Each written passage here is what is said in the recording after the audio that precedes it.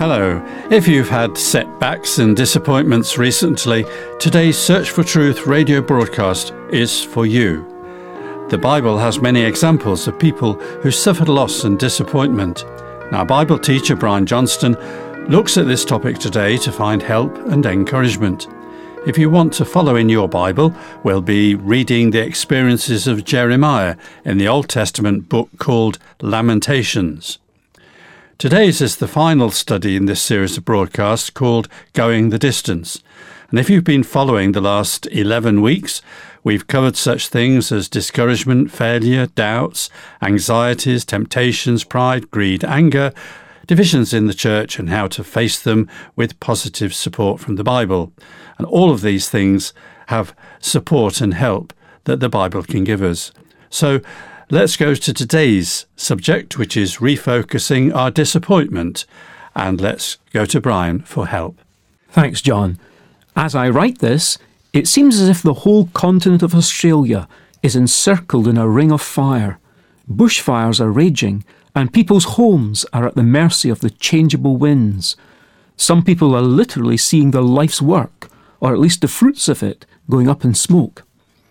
In a way, that helps me to imagine what must have been running through the prophet's mind. I'm thinking of the Bible prophet Jeremiah. The time is the 6th century before Christ. Jeremiah, often called the weeping prophet, is sitting among the ruins of the city of Jerusalem and the rubble of what had once been its temple. The place had been visited by the Babylonians, who were the world's superpower in those days. They'd ransacked the city and its temple and taken most of the people away as captives. We can forgive Jeremiah for being upset. Here was a man whose life's ministry had been directed towards and invested in the people who'd now been transported away to Babylon. And as a man of God, the temple would naturally have been the focus of his service. What was he going to do now? It must have seemed as though God had allowed his ministry to simply disappear before his eyes. He must have struggled to come to terms with God permitting the Babylonians to smash and burn the temple to the ground. But let's allow Jeremiah himself to tell us how he really felt that day all those centuries ago. His feelings are captured in some of his words recorded forever in the Bible. Listen as we read from Lamentations chapter 3 and from verse 18. And Jeremiah speaking, and he says, "And I said, my strength and my hope have perished from the Lord. Remember my affliction and roaming, the wormwood and the gall. My soul still remembers and sinks within me.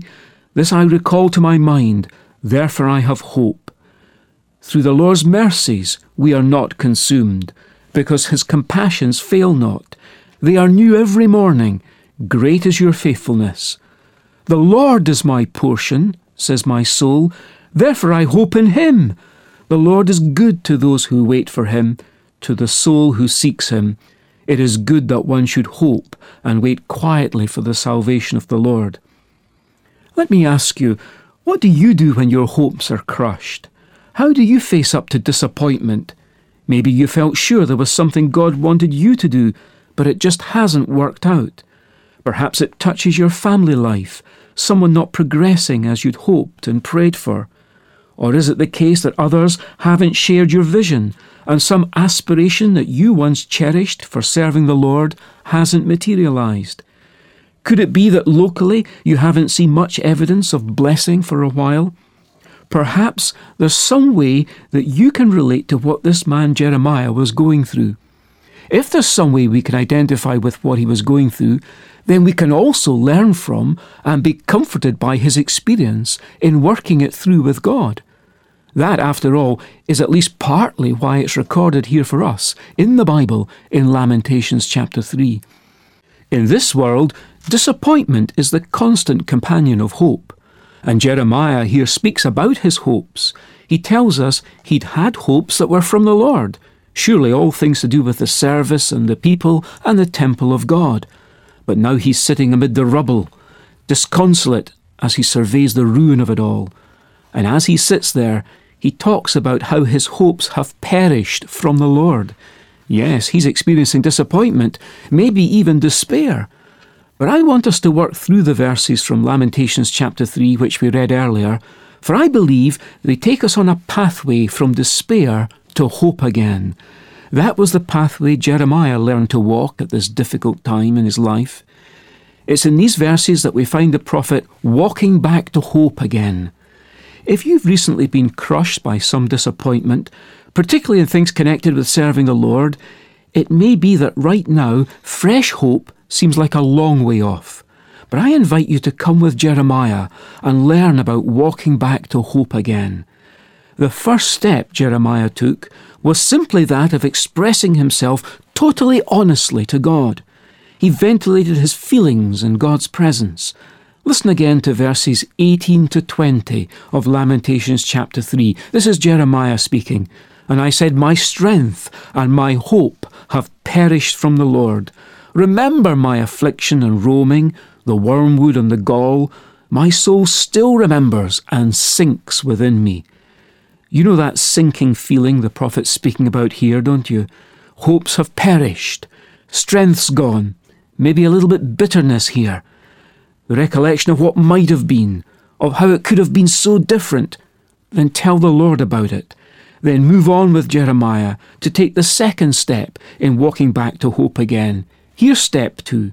For he went on to say in verse 21, this I recall to my mind, therefore I have hope. Through the Lord's mercies we are not consumed, because his compassions fail not. They are new every morning.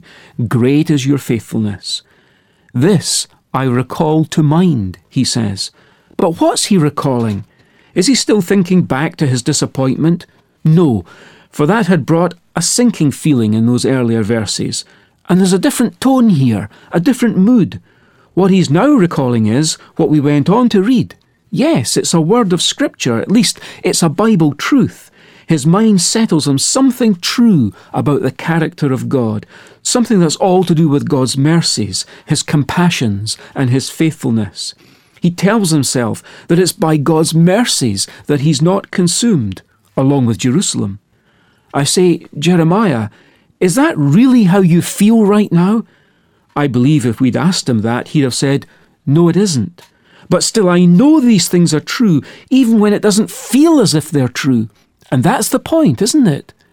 We can't always trust our feelings. They change, they go up and down, but God and his truth stays the same. So even when it didn't feel like it was true, Jeremiah affirmed what he deep down believed about God. If you like, this was his creed in despair. Through the Lord's mercies, we are not consumed, because his compassions fail not. They are new every morning. Great is your faithfulness. Having expressed his real feelings and then gone on to affirm what the Bible teaches about God, Jeremiah is now ready to take a very significant third step along the pathway back to hope. It's at this point he says, the Lord is my portion, therefore I hope in him. In other words, he turns away completely from thinking about what might have been, those hopes from the Lord that had perished in disappointment, and he rediscovers what he still has, his relationship with the Lord. He rediscovers that the Lord is all he needs. He puts it like this, the Lord is my portion. He thought of the Lord as his lot, his inheritance, his destiny. In other words, he saw the Lord as the source of all true and real satisfaction and enjoyment. I hope in him, he says. Do you notice the difference? He's no longer talking about hopes from the Lord, but about hope that is in the Lord himself. Perhaps there are times when we all need to realize and recognize afresh that it's the Lord that must have the central place in our life, not our ministry or his gifts to us, or even what we'd hope to do for the Lord. It must be only the person of the Lord himself who's our portion, who truly satisfies us.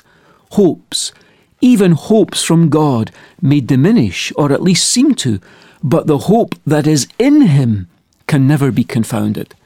In walking back to hope again, Jeremiah leaves us with one final piece of advice. Verse 25, the Lord is good to those who wait for him, to the soul who seeks him. It is good that one should hope and wait quietly for the salvation of the Lord. Who said that distracting ourselves with something else, or throwing ourselves into a host of different activities, is the best therapy for coping with loss? The word through Jeremiah would teach us something different. Don't throw yourself into some other work or project, but throw yourself into the arms of a loving God. Great is thy faithfulness, O God, my Father. There is no shadow of turning with thee. Thou changest not, thy compassions they fail not. As thou hast been, thou forever will be. Great is thy faithfulness, great is thy faithfulness. Morning by morning new mercies I see.